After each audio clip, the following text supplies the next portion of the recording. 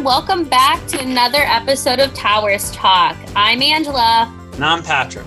Welcome back to another week. Towers Talk podcast is brought to you by Lyon and Braxton Towers. Towers. You can live anywhere, but when you're here, you're home. All right, so today, once again, we are going to do things a little differently. This is our last episode of the fall 2020 semester. It's been weird and it's been fun. So today's episode is going to be a little bit unique for us. Yeah. So at some point in this semester, Ange and I were talking about these episodes that we do. You know, as soon as the episodes end, by the way, we just stay in the Zoom and chat about them. And at some point we realized that we did like the introduction episode at the beginning of the semester, but most of the questions that we ask our guests, you all don't actually know about us. Very true. So today we're going to interview each other. We're going to talk about our careers in residence life, how we got here, some of our crowning achievements, and what advice we would give to our first year student, because we ask like everyone every week what they would give. Yeah. So exactly. we're gonna start off, and you're gonna get to finally know us. Yeah, we thought that this was an appropriate end to the semester. All right, so Ange, tell us about how you got to where you are. So, you know, how you became an RHC, how you, like, your, like, grad position that you did. If you were an RA, how you got that position. Just tell us about, you know, how you got here. Yeah, so my journey into Res Life and Student Affairs has been a special one. Since I was a young child, I thought I was going to be a teacher. I would play teacher with my dolls and my stuffed animals and was just obsessed with that. And when I was in college, I was a secondary English ed major. And so I thought I would be teaching high school English. At that time as well, I was an RA for my junior and senior years. We were prefects, though. If you're a Harry Potter fan, we were called prefects at St. Vincent College, where I went to undergrad. And so I was a prefect for 2 years, loved every minute of it. Fast forward to what would that be? The spring of 2013, fall of 2013. I was student teaching. I was a super senior, so I graduated in May and was going back to finish the student teaching. Ended up quitting my student teaching and having a life crisis, and worked at a Barnes & Noble.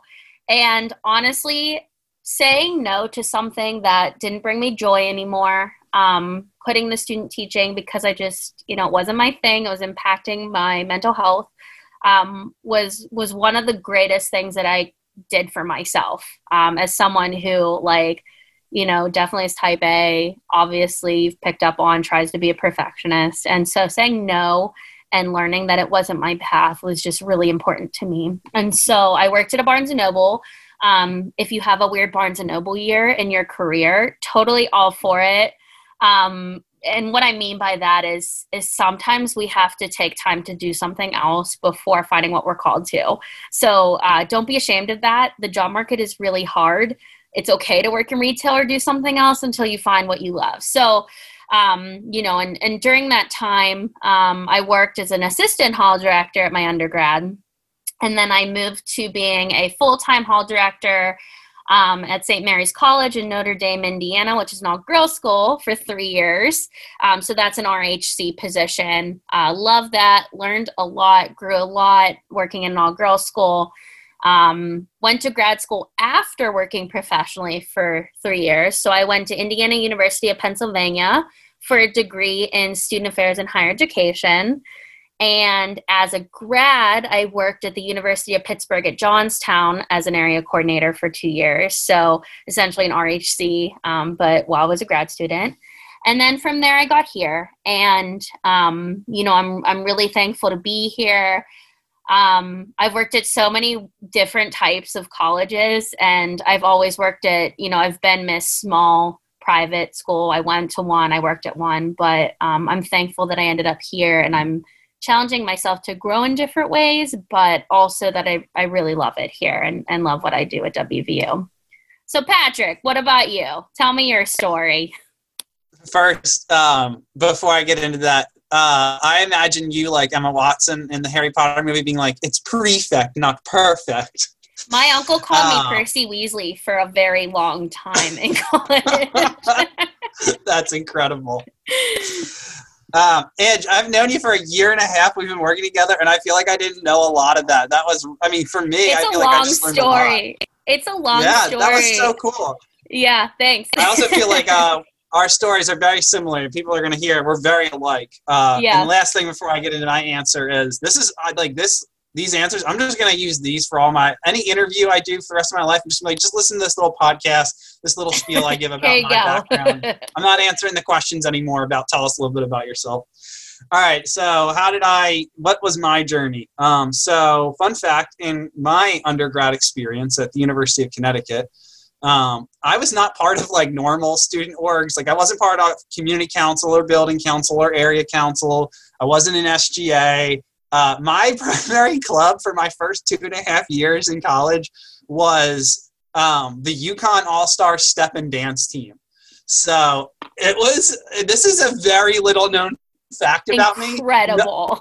Yeah, people do not know this. I don't bring this up. And it's not like I'm ashamed or anything. It just kind of leaves my brain once I get to my junior year. Another very little known fact that not even my own RAs know, they'll be surprised to hear this maybe and think about the butterfly effect of their lives. I initially was going to say no to the RA job. I'd applied for it my freshman year and got told no thanks, not good enough. Better luck next time. And then I applied my sophomore year and got made an alternate. So I was like, okay, that's fine. Maybe I'll get hired during the summer. Didn't get hired during the summer. I was really happy my junior year. I'd met all these people, all these friends. Many of them came to my wedding last year. Many of them I'm really close with still. I met on that floor that year. I was living with my best friend. And it was then that the universe decided to throw a wrench at me and say, hey, actually, here's the job offer. We want you to start in January. And my gut reaction was to say no. This job, I'd wanted from the moment I stepped on campus. I was like, I don't want to do this anymore, actually. I had a 3-hour conversation with my roommate at the time, Mark Jenkins, one of my best friends. And it was me saying, I'm not taking this job and moving out, and him saying, you've wanted this from day one. You are taking this job and you are moving out. Mark won that argument. I took the job, and now I've made a career out of it. So thanks, Mark. You saved me from myself. I went to college thinking I was going to be a high school math teacher. That was why I went to college. I didn't succeed as a math major, so I thought English teacher instead. And then I didn't get into the teaching program at UConn. So I went to Towson University for a master's of teaching, and I got a grad assistantship as the AC, the assistant coordinator for Glenn Complex Tower D. Within like the first 10 minutes of my first class, I was like, oh my gosh, like I don't want to be a teacher. I don't want to do this. Like all these people are so passionate and I do not have the same passion at all. I don't want to do this. It was a horrifying moment as I realized I was stuck in this master's of teaching program because I loved my job, but I just like every week, class after class, I was like, I'm good at this. I got like straight A's, but I don't care about it. I'm not passionate and I don't want to be a teacher. So I did a master's major switch and moved into a master's of business administration, an MBA. And like Anne, spent 3 years as a grad and got my MBA. And then I ended up at WVU. I knew somebody who knew somebody at the school, and so they encouraged me to apply. And I interviewed, and I had a job. I've told people this story so many times. I had a job offer on the table from Pitt, but they had taken like 3 weeks to get back to me. I interviewed with WVU on a Thursday, and the last thing I do is I saw our executive director, Trish Sandana. So I go into Trish's office and I say, thank you for the interview. Thank you for the gifts. They gave me a little box of cookies on my way out. And I said, when can I expect to hear back? Because in my mind, I know I have this job offer. So it's like this bargaining chip where I can be like, oh, I have a job offer on the table. What do you guys got? And she was like, we're going to move as quick as we can on the candidates that we're serious about. And I was like, I hear that a lot. I've heard that twice before. So when can I realistically expect to hear back? This is Thursday afternoon. She goes, we're going to call you on Monday afternoon. I was like, thank you, ma'am. You have a good day. Goodbye. And I sprinted out of her office. And I was like, oh my gosh, I'm going to get a job offer from them. And so just how serious WV was, how quick they were, that told me everything I needed to know, that they really wanted me here. It wasn't dragged out. It wasn't like other schools who had just not talked to me in, months. So I knew WV wanted me, and it was that wanting to be wanted drove me to accept the job offer. So I love that. Yeah. And I knew a little bit of your story, Patrick. I didn't know that like almost to a T. So there are a couple things that I have taken from your story. So one, so all of you education majors out there, we really respect and value you. So yes. Even though, you know, our passion for being in the classroom, the high school classroom, I should say, ended a little bit. You know, I think that I still consider myself an educator. And I think in our roles in Res Life, we still have that passion and calling to be educators. It just wasn't the type or, you know, the area. I love English still. I know Patrick and I both still write a lot. So yes.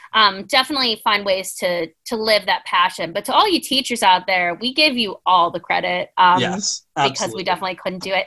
And the second thing to just put out there is if you've ever applied for an RA position and not got hired, I also was rejected my sophomore year when I applied. So you're looking at two people who did not get an RA job right away, living this as our careers.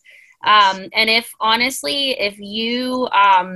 you're here at WVU and did not get the RA position your first year and were super discouraged, I know I reached out to a couple people last year and sat and told them that same story because there's a lot to learn. And that year in between, I grew a lot as a person. I studied abroad. So, you know, hang in there and know that there's still a lot of value in the position.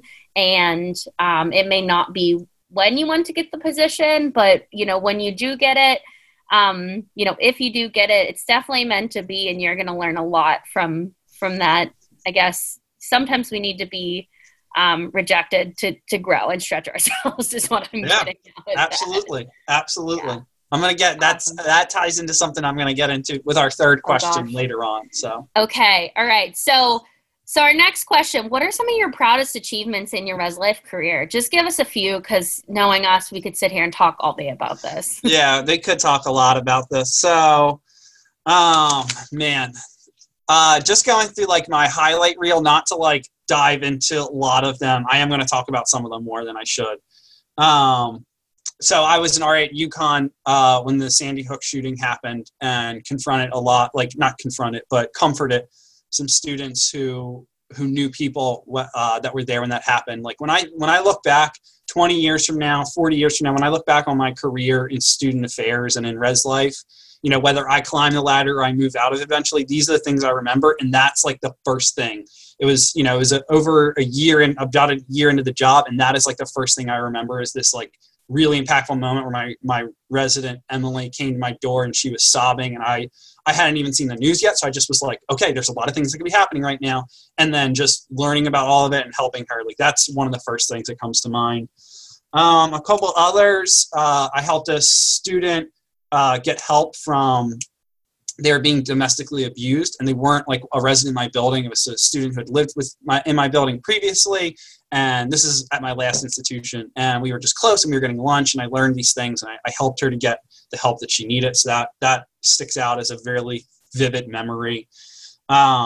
Helping when I was in AC for 3 years at Towson, and then as I was leaving my third year, I got a new boss who, as a grad, I knew everything about the place. I knew all the staff. I knew everything. I helped her transition into the job. And then I came here, and I had a grad who was in a similar boat who had been here, Ashley Thomas. She'd been here for like 4 years. And in my first year, she helped me transition a lot. Some of the biggest ones last year, right before Halloween, we did Just Be You, which was an event where we gathered some of these really influential people at WVU to talk about toxic masculinity and healthy masculinity and just like all these things. It was just really, I spent so much time on that event, and it was really good. We had like 90 people come, lots of positive feedback. So that was cool. Getting into like the major ones, again, trying not to take up too much time, but when I started at WVU, I was the fourth RHC in 4 years. Okay. They had a new one every year. And so I mentioned I had that grad, Ashley, who'd been here, who'd seen all of them and done all of it and just was sick of the, the carousel, just like the merry-go-round of different people that were in charge and running the building. And I told all the people in that room, all of my new RAs and all my returners, I will be here until you all graduate. And now I'm the only RHC in Braxton for the last 4.5 years, and all of those staff have graduated. So I'm pretty proud of that. Our engineering LLC didn't exist before I started, and then had a really rough year. And since then, thanks to Kristen and Mike Brewster's help, has really rebounded. And I'll remember that for a long time, because after I'm gone, I'm gonna be curious about how the engineering LLC is doing in Braxton Tower at WVU. And the last thing that I think of as a crowning achievement, I'm not going to say their name because they know exactly who they are. Ange and I and like our peers will tell you, like, if you can impact one student, then you'll have done your job. And I could say that about a lot. But there's one in particular that I think about all the time in my career. It's at the end of my first year at Towson. The student came and interviewed for a job with me, and she talked about like wanting to have something to belong to. She didn't really know why she was at that school. She didn't know what she was doing. And she was applying for the job to have a job, but she talked about wanting to find like a group of people that she could relate to, essentially looking for friends. And this was a student that like had gotten in, they'd been documented, they got in trouble, they'd made mistakes. And against better judgment, I hired them. I definitely shouldn't have. There were better candidates, but what they said really spoke to me, and I hired them, and they turned into one of the probably the best student employee I've ever had, and one of the best RAs I've ever had later on in her career. She worked for me for a year, and then she was an RA for me for a year, and then I left Towson. And so when I think 20 plus years from now back on my time in higher ed and res life, I will think of that student specifically, and many students, but that story specifically. So good, Patrick. I love it. Yeah, I think that I definitely agree. Well, one, that program, your toxic masculinity program, was phenomenal. So thank you. For those who missed it, I'm hoping that, when COVID's over, maybe something can come to fruition again. Me too.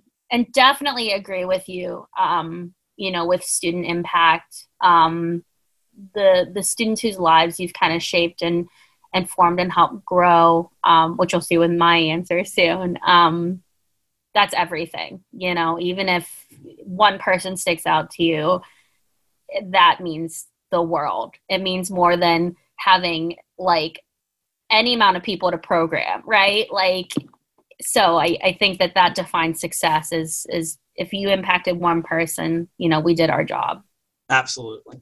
So definitely for me, very similar achievements. So I think my first is that I've had the opportunity to mentor a lot of folks while they were RAs, but also past that point. So a couple of my former RAs from Pitt Johnstown, I'll shout out to you, Molly and Luke. Love you. Mom loves you. I got them to get into this field. So they're in my grad program at IUP right now. And, there's definitely a reality to this field in that we don't get paid as much as some other people. So when I have those conversations with people about doing what we do, I talk about the benefits that outweigh pay. So it's important to obviously like live a comfortable life, but I think that this is a very rewarding profession in that we get to be educators every day and teach those life lessons that maybe there isn't as much space for in the classroom anymore. And so seeing them grow and to learn to love this field and this profession just means a lot to me.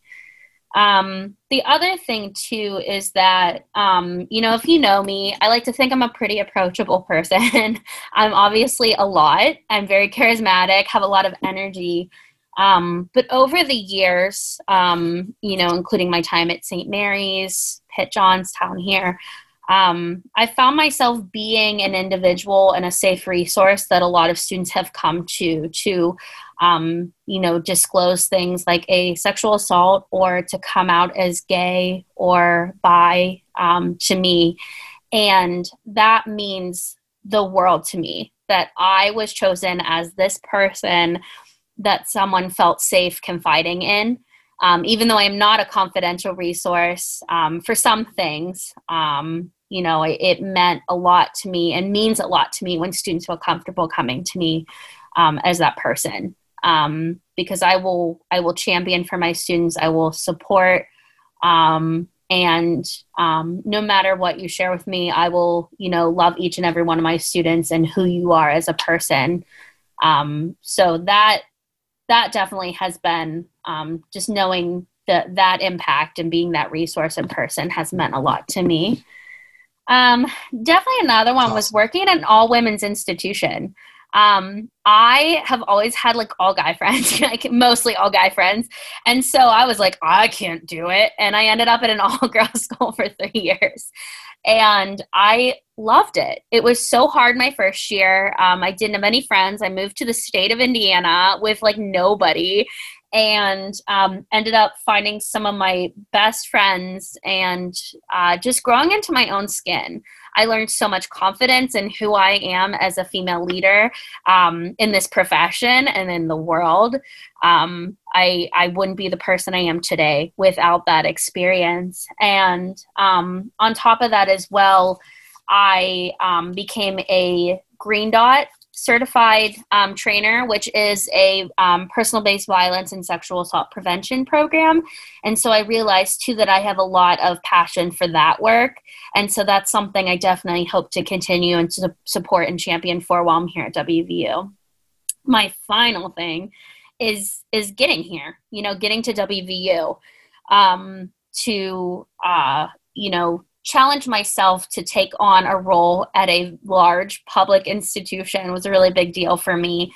I've worked at very small schools before this, and I love every minute of it. I think we have so many challenges here, especially in times of COVID, but I'm really proud to work for WVU.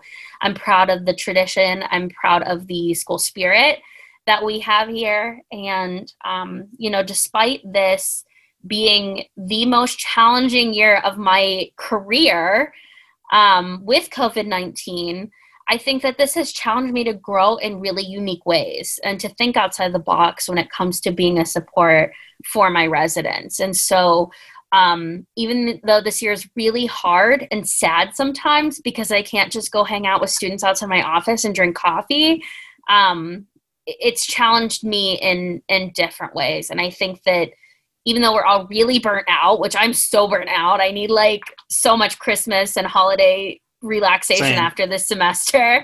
And I'm a Christmas fanatic. For those who know me, my tree is up. You can't see my camera, but I do have 3 trees that are up.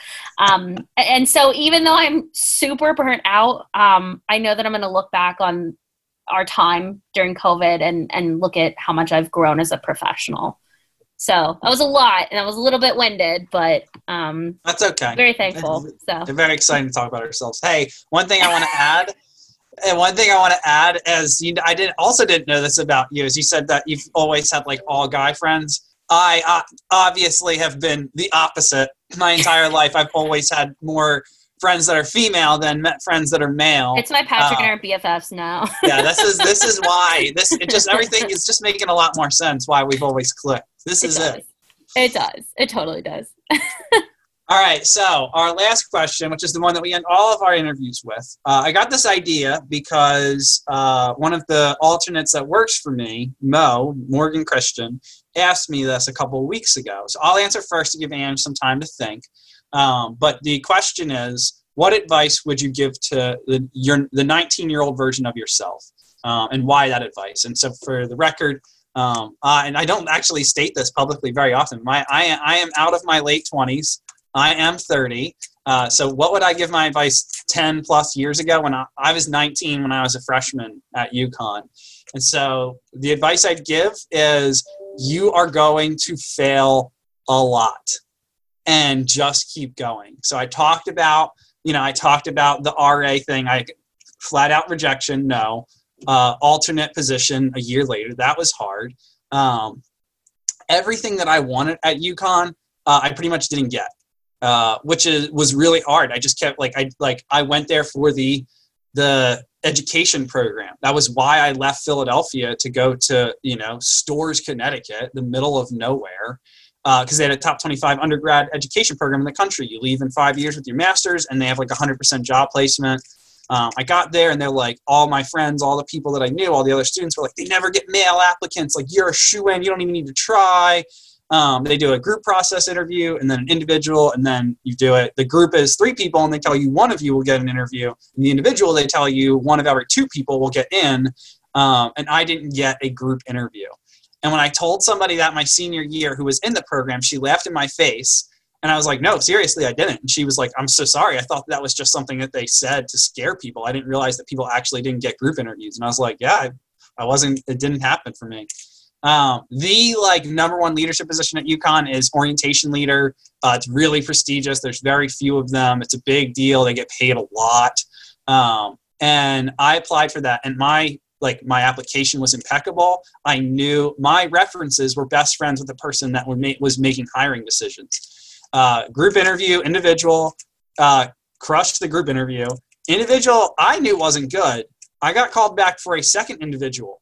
And she told me she had never done that in her career, but she said on paper I was perfect. But, you know, my individual interview with her before had been terrible. And she told me that to my face. And she gave me another shot, and I still didn't get the job. So that was heartbreaking. And that happened around the same time as all the other stuff. There was a lot. I ran for community council president one year and got destroyed in a landslide in the election. Like, everything I ever wanted at an undergrad, I did not get. And so it's important to not take it personally and to keep pushing forward, to keep trying things and to keep going, to not let it define you or destroy you, because life is so much bigger than that. Your time in college is so much bigger than that. And just if you want something, then keep going for it, because that resiliency, that passion will show through. And for me, eventually that meant getting the RA job and eventually making a career out of it. So that's the advice I'd give to 19-year-olds. Oh, so good, Patrick. Yeah, I definitely, looking at my life too, there's so much growth and failure. And at that time, you think that the world is ending, but like there's so much more in store. So that kind of ties into my advice. I look at 19-year-old Angela. So I was the opposite. I was a baby. I started college when I was 17. So those of y'all who, you know, your FERPA release, your mom and dad get a letter every time that you do something wrong, like because you're under 18. That was me too. I didn't do anything wrong though. Correction. I've never been documented. I was going to say, hold on. Okay, I've been documented for an air freshener. I had a plug-in air freshener. Wow. I didn't know I wasn't allowed to have. So I'm sorry, you correction. Got a badass over but here. I wasn't. Yeah, I was definitely an awkward kid, and so I think that, I mean, shocker. No, but my advice to my 19-year-old self, Angela at that time was very uncomfortable in her skin and didn't know who she was, and I think a lot of young females, we don't know our place, we don't have confidence. You know, sometimes we're challenged by speaking up in the classroom, and sometimes you get looks or like, oh, do I sound stupid? And that imposter syndrome really sinks in, because the world tells us sometimes as women that we can't do it or our opinions aren't as good. And so my advice to 19-year-old Angela would be to challenge yourself to be more comfortable in your skin, but also to know that it gets better, and that, you know, even when we're young and awkward and feel like, oh my gosh, like I don't know who I am, you know, just stay strong and be true to yourself, right? Like, I fully embrace that I am a total weirdo. And, you know, like Patrick, I'm pushing 30. I'm 28 now. I turned 29 in December. So, I joke that it goes downhill when you turn 25, but I think in reality, after I turned 25, I really, you know, as I got older, I'm very comfortable in my skin. I'm comfortable with who I am. And so, if you're going through that right now, just keep holding on to, who you are. Peer pressure is terrible. So I know that we fall into that sometimes, but the more you stay true to yourself, the older you get, the wiser you get, you'll know that, like, just being real with who you are and embracing your weird is going to be, it's going to be very meaningful. And it's definitely very freeing when you're confident in who you are and learn to really love yourself. So that's my advice to all my weirdos out there. Awesome. Thanks so much, Ange. I think we should change for the spring semester, change our tag. Towers, embrace your weird. Keep How's that Towers sound? weird. Yeah, I feel like that would be really catchy. I think people would really maybe. We'll see. Yeah. But anyway, thank you all so much for tuning in this entire semester. We can't thank you enough for giving us your time and your ears and for listening to us ramble a lot today. Catch us next semester when we interview more members of the WVU community.